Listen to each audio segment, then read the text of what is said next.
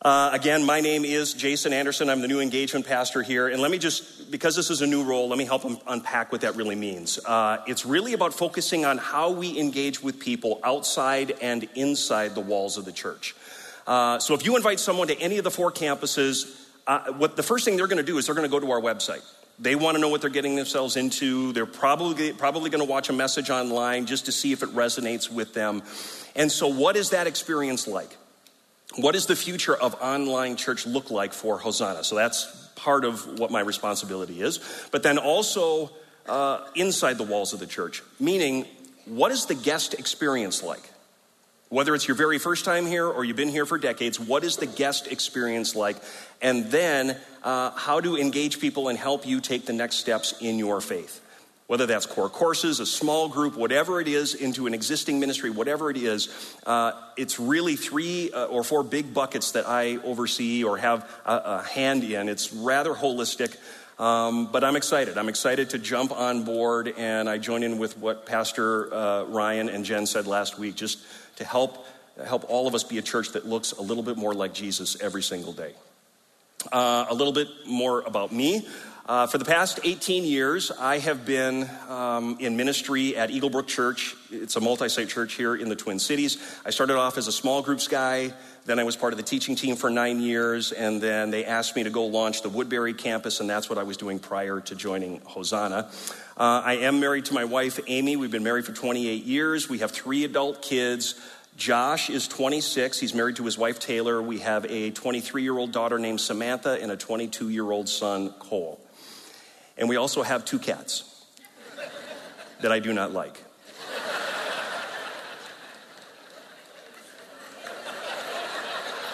And I could stand here and tell you the numerous sins that they have committed over the past 15 years. But I finally understand why they do what they do. Because after an exhaustive examination of Scripture, it has become clear to me that cats are from the devil. It is as if God created all things and said, it is good. And then Satan said, and here's the cat. That's a joke. I'm kidding. If you have cats, if you are a lover of cats, God bless you. There's nothing wrong with that. All that means is that you have kind, warm, affectionate cats, and we have the exact opposite of that. Pastor Ryan asked me to bring the message this week. We're in between message series right now. And quick sidebar, if you were not here last week and you didn't hear the message, you got to go back online and watch that message. Ryan and Jen brought a message together just about the future of Hosanna. It's going to help you better understand who we are and where we're headed in the future. So please go back and watch that message. But otherwise, Ryan just said, hey, in light of Thanksgiving coming up, bring what's on your heart. And that's why today's message is entitled, The Relatives Are Coming. Because that's what's going to be happening for a lot of us, right? And so I just want to help better prepare us for the fun, funky, odd dynamics that can always take place whenever you bring all of family together. And here's how I want to get us started. Outside of the Bible, what do you think is the most read book in America? I'll tell you, it's never been on the New York Times bestseller list. It's never been officially reviewed. It's not all that memorable, and chances are you can't quote a single line from it. Yet, I believe 99% of us listening right now have read this book. I'm going to give you 5-10 seconds to think about this. If you came with someone and you want to talk about it, feel free. You don't have to, but take a little bit of time. Ready, go.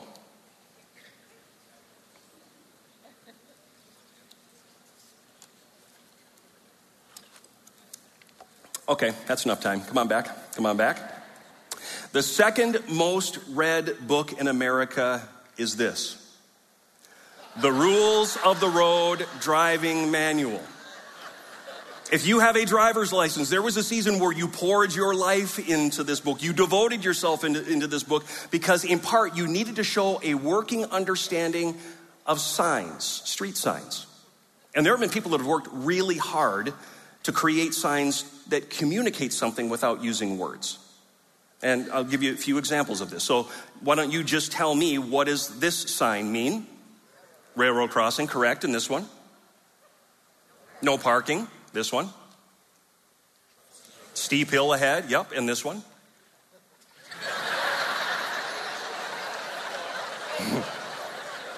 Good luck is right. And that got me thinking, wouldn't it be nice if people wore signs? Like you walk into work and your boss is wearing a sign that said, had fight with spouse, proceed with caution. Or you get together with a friend and that friend is wearing a sign that said, forgot my birthday, slippery road ahead. Or you're thinking about going out with someone until you see their sign and it just says, dip. Well, the truth is, people are communicating things all the time of what they're thinking and feeling without ever saying a word. If you have a son or daughter at the dinner table and their shoulders are slumped over and they're just picking at their food, they're telling you something. If you have a coworker who is staring at you with their arms crossed, they're telling you something. In fact, 93% of all communication is nonverbal.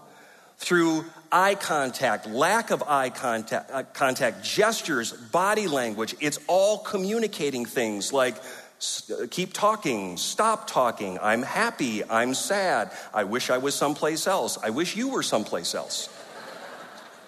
Unfortunately, not everyone is good at reading the relational signs that are being put out, which again kind of made me think it would have been nice if kind of like driver's education, if we would have had to gone through relational education first before entering the relational highway. That way if someone is caught talking too long, too loud to too many people, they can be given a ticket and have to go back to relational school to understand the signs that they missed. And really, that is what this message is about.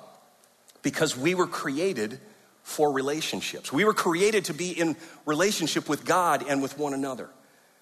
And as you know, relationships can be challenging. I mean, for sure, there are some relationships, they come really easy, really naturally, but some, they're really hard and they're gonna take work if they're gonna work at all. And I'm just gonna kind of give you the punchline here ahead of time because we're gonna look at what makes some people more successful at relationships than others. Why do some people struggle with friendships? They only have a few and the friendships they have are very surface and very superficial. And in case you fall asleep or you want to leave early, I'm going to give you part of the punchline right now. I am convinced it comes down to emotional intelligence. The ability to understand how your behavior is affecting others. Your ability to manage that behavior and then therefore manage the relationships around you. The older I get, the more I'm convinced emotional intelligence is the absolute ballgame. When I look at people who are successful personally, relationally, professionally, they're really good with their emotional intelligence. And emotional intelligent people are really good at reading the signs. That's part of it. Now, the problem, well, I should say, before you think this is some kind of like self-help kind of message, that is certainly not true because there are examples throughout Scripture that show relational intelligence taking place. Actually, starting in Genesis, a guy named Cain. He's having some problems with his brother, and we're told he looked dejected. And look at what God says to him. He says to Cain, "Why are you so angry? Why do you look so dejected?" God is reading Cain's face. Jesus was a master at this. Not only because he was God, but he's also because he was really good at reading people's relational signs that they were putting out. So he knew exactly when a disciple needed to be encouraged, a young rich man needed to be challenged, a Pharisee needed to be confronted, or a broken person just needed to be loved. So that's what I want to unpack today.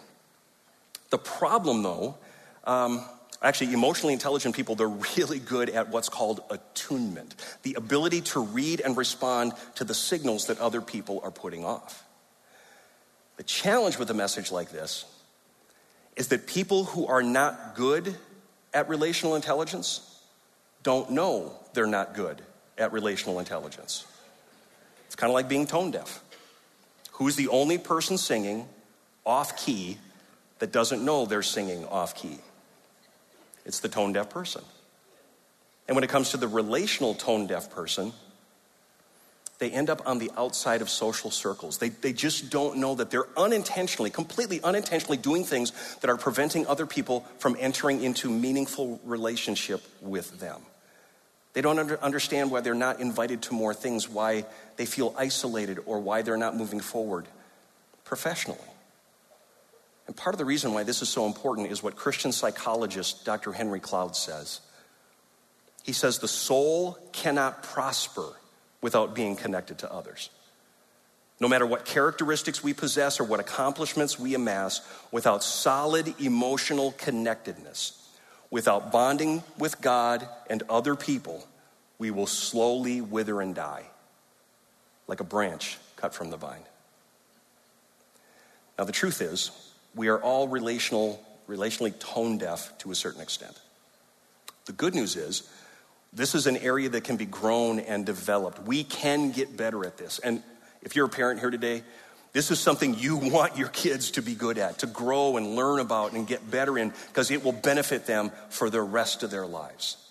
And so the question of the day is this: what are the relational road signs that we need to pay attention to? And the first one is this: it's simply stop. Let's have a little mass confession at this time. By a show of hands, please raise your hand if you have ever rolled through a stop sign. Please raise your hand right now. Oh, very good. The Lord forgives you. And most of the people who did not raise their hand are called liars. That's correct, yes. Because at one time or another, we have all failed to come to a complete stop. And when it comes to the relational world, a relational stop sign means stop talking. Stop giving advice. Stop sharing your opinion. Stop hogging the verbal platform. Just stop.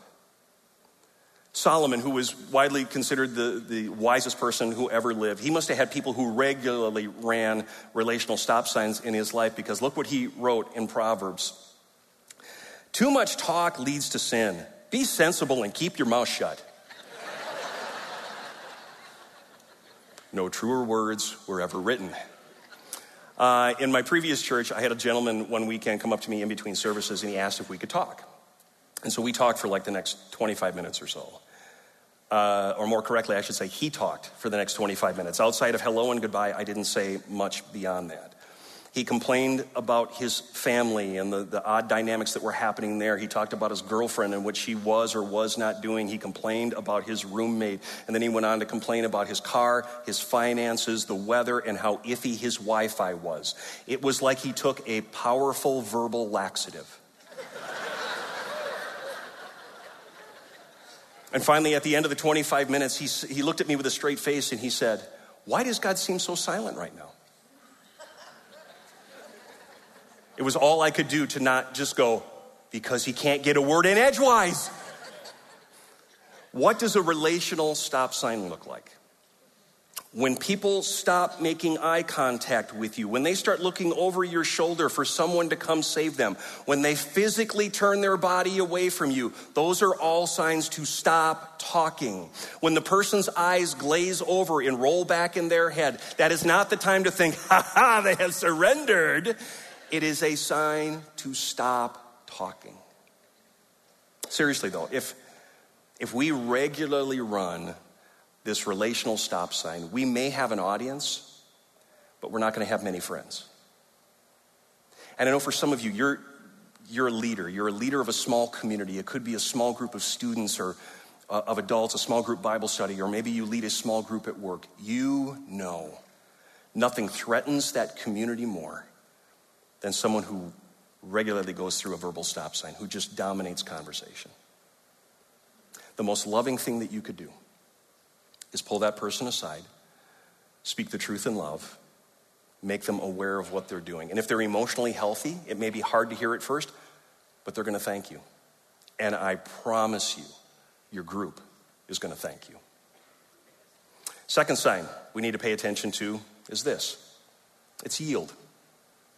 We need to follow the direction that Paul was giving the believers in the church in Ephesus when he wrote this: submit to one another out of reverence for Christ. A yield sign relationally just means you don't always have to be right. You just don't always have to be right. So this applies when you're talking with another person, you have differing opinions, and pretty soon tensions begin to rise and conflict is on the horizon. before you say something you regret, before you say something that's going to hurt the other person or hurt the relationship, that's the time to just take a step back, take a deep breath, calm down, and yield. It's just time to yield. Instead of always having to be right. I feel like I need to unpack a little bit about what Paul is not saying in this verse. What Paul is not saying to us is that we need to be an emotional doormat. What he's not asking us to do is just take someone else's verbal abuse. We need to distance ourselves from people like that. We need to create healthy boundaries from people like that. But part of the context of what Paul is talking about here is that care more about the person, care more about the relationship than you care about challenging the other person, correcting other person, or just having your opinion heard.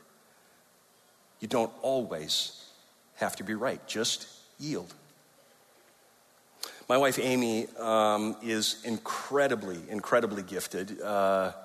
She is a leader of leaders. And early in our marriage, it quickly became apparent that when we had differing opinions and tensions began to rise and conflict was on the horizon, that she had this ability to think 360 degrees around an issue and know how to respond to any response that I would give.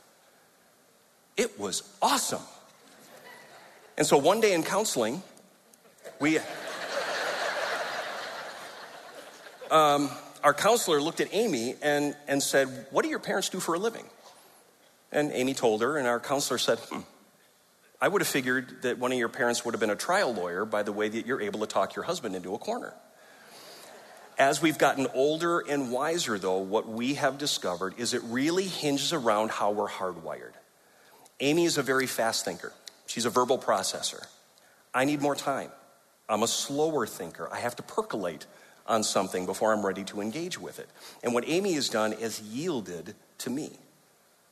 Meaning, what she'll do from time to time now is as I'm heading out the door in the morning, she'll go, "Hey, over dinner tonight, I'd like to talk about this."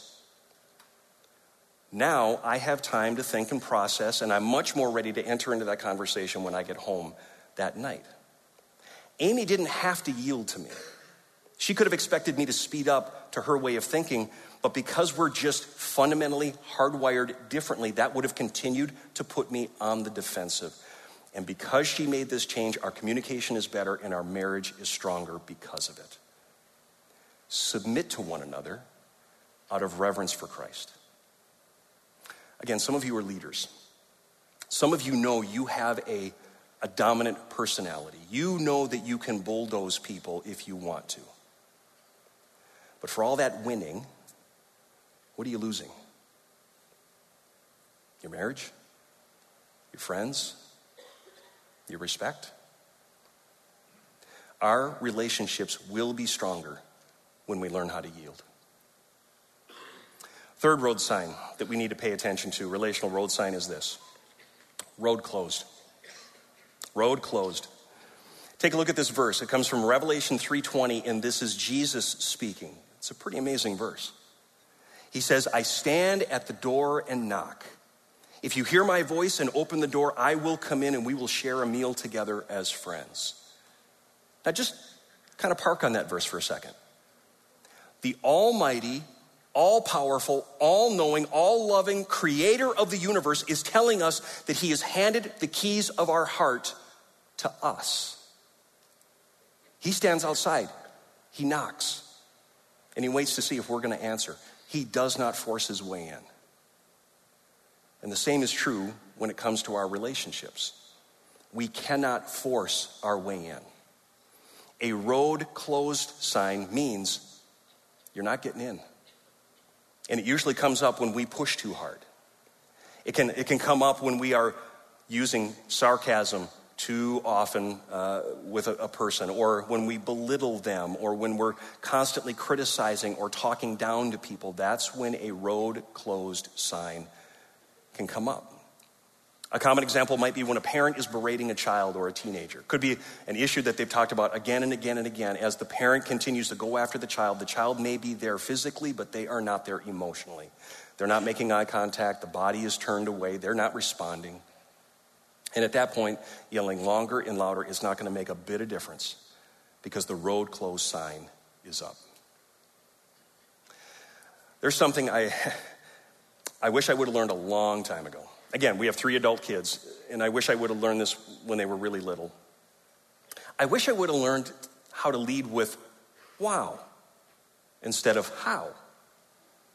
Lead with wow instead of how. And let me give you an illustration to help unpack this. I grew up with dogs.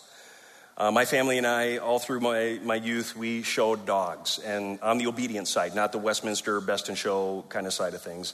So growing up, there were anywhere between 2 and 6 dogs in the house at any given time. But when Amy and I got married and we moved into our first apartment, it was like free at last. Because I was free. I was free of not having to get up at 6 a.m. because the dog had to go outside. I was free of not having to be home by 5 p.m. because the dogs needed to be fed. I was free of dog hair, vomit piles, and endlessly scooping poop, especially in the spring after the snow melts. That's the worst. So after we got married and we moved in to our first apartment, I said, no pets. Now, the bad decision to get the cats, that's another story for another time. But at that point, we had made the decision, no pets. My daughter Samantha, about a year ago, just through casual conversation, she says, I can't wait to get a dog. I said, really? What kind of dog? She said, a bulldog. Now, in that moment, I had an opportunity to lead with, wow. Like, wow, say more about that. Wow, what made you land on a bulldog? That's what I should have said. Instead, what I said was, a bulldog? A bulldog? Really, do you want a dog that walks around going all day long? Do you want a dog that snores like a freight train all night long? No, you do not want a bulldog. Do not get a bulldog. A road closed sign went up in Samantha's heart when it came to the bulldog. And it made her much less ready to even engage in the conversation with me around a bulldog because of the way I reacted. Start with a wow before we get to the how. And this applies to all of our relationships, but especially our kids. Because our kids, all the time, they're going to come to us with silly ideas and bad plans, and they're going to make outrageous statements. And before we jump right back in and tell them how dumb those plans are, how absurd that sounds, how silly that plan is, just pause and lead with a wow before we get to the how.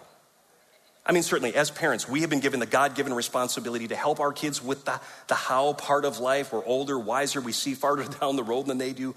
But let's not do it in a way that hows our kids to death. And I'm speaking from experience here. Because the more we lead with how, the more a road closed sign is going to come up to us, and the less influence we're going to have in that part of our life, that part of their lives. Because the truth is, we can guilt or manipulate or bully someone into doing something we want them to do. That is never going to open up their heart. Only the person with the keys can do that. First 3 signs: stop, yield, road close. Those are all signs that we need to pay attention not to violate. Because if we regularly violate those signs, we're going to struggle to have the kind of relationships that God wants us to have. The final sign, though, is one that we need to be looking for. And it's a green light. And it just means go. It's when people's body language and gestures are inviting us into their world. It's the genuine smile. It is the warm greeting. Or it could be a heavy sigh. Or when you ask the person how they're doing and they say, I'm okay. Those are all green lights where the person is saying, I'm inviting you into my life and I want access to yours as well. And the sad thing is, often this green light can be missed just because we're too busy, or we don't recognize it, or we do recognize it and we ignore it. My dad has been a great example for this green light idea to me. We both know a guy that we'll call Doug for the sake of the story. And Doug has always been a little challenging to communicate with. Really good guy, but he's strong-willed, very opinionated. He's kind of never backed down. Even if he knows he's wrong, he's not going to back down from his opinion. Things got worse, though, after he retired. Because instead of getting a hobby or volunteering somewhere, he turned to the internet. And as you know, there is a rabbit hole that you can go down for any idea or perspective that you have. And nowadays, connecting with Doug is even more challenging. Because you can start with a very normal conversation, but then as soon as you hear the words, I read on the internet, or I watched on YouTube, you knew you were about to take a really hard turn. And where other people are looking to get out of the conversation with Doug, my dad stays. He listens. He nods, not in agreement, but just to acknowledge that he's listening. He'll chime in every once in a while. And I talked to my dad one time, and I said, why do you do it? And he said, because he doesn't have anyone else. He's got no one else to talk to. So while Doug's light is green and other people are trying to get out of that conversation, my dad leans in and he listens. We too need to be looking for the green light. And when we see it, I want to suggest a couple different things. The first way, as I unpacked, is just listening. It's just listening. And it might sound overly simplistic to do that. But think about it. Our most valuable commodity is time. It's fixed. We only have so much of it. So how we use it communicates a lot. When we give someone our undivided attention, it communicates value and worth to that person, just like my dad does with Doug. Plus, it takes work, that undivided attention thing. In fact, I was reading a study leading up to this message, and it says that the average person, their ability to give undivided attention is about 16 seconds. 16 seconds? That is not good news for a pastor, 16 seconds. Because it requires us to maintain eye contact and genuinely listen, not think about what I want to say when they get done talking, and not thinking about what story can I tell that one-ups the story that they just told. It actually requires us to listen and then ask follow-up questions like, hey, say more about that, or why are you so passionate about this, kind of thing. One of the gifts that we can give when we see a green light is listening. The other is words. And when we give the gift of words, it can be received as a gift. As a matter of fact, a very expensive gift. Look what it says in Proverbs. A word aptly spoken is like apples of gold in settings of silver. Apples of gold in settings of silver. And what makes something expensive? Partly because it's rare. There's not much of it. And unfortunately, I think the word rare could describe how often we receive words of encouragement and affirmation. And I'm as guilty as the next person when it comes to this. I know I've gone too long from complimenting my wife when she very playfully will look at me and say something nice. And I appreciate that. In fact, she's given me an acronym to help me remember. The acronym is FAT, F-A-T, fill Amy's tank. Because we all have an emotional tank that needs filling, and one of the primary ways that we can do that is through words. Because our words really matter. And many of you already know this. You have been influenced by the words that have been spoken to you and over you. Some of you have achieved a vision or goal that you had for your life because someone encouraged you along the way, someone you loved or respected. While others of you are still dealing with the wounds that have come from those words. The words were wrong, the words were lies, the words were incorrect, but you believed them because it came from someone you respected. Our words matter. My youngest son, Cole, he is what you would call a people person. He is very extroverted. You can drop him into any social situation, and he is making friends right away. He's hardwired differently than I am. He's much more like his mom than he is like me. I'm more of a planner. He's more of a, kind of fly by the seat of his pants, moment by moment kind of guy. He'll make a plan, but if a better plan comes along, he's on to the next plan. And if I'm honest, that That used to really, really bug me. And now it just bugs me. But what I've had to come to understand is that he's just different than me, and that's okay. But here's the thing. It is easy to withhold an aptly spoken word from someone who is different from you because it's easy to think they're just doing it wrong. And that's not true. They're just doing it differently than the way that you would do it. And so there was a conversation not long ago that we were having just around schooling and his career and what next steps he was going to take. And there were two options. And the option that he was leaning toward was different from the option I was leaning toward. Yet I said to him, listen, I just want you to do something that you love doing. God has gifted you with leadership and charisma and empathy, so you're always going to connect well with people.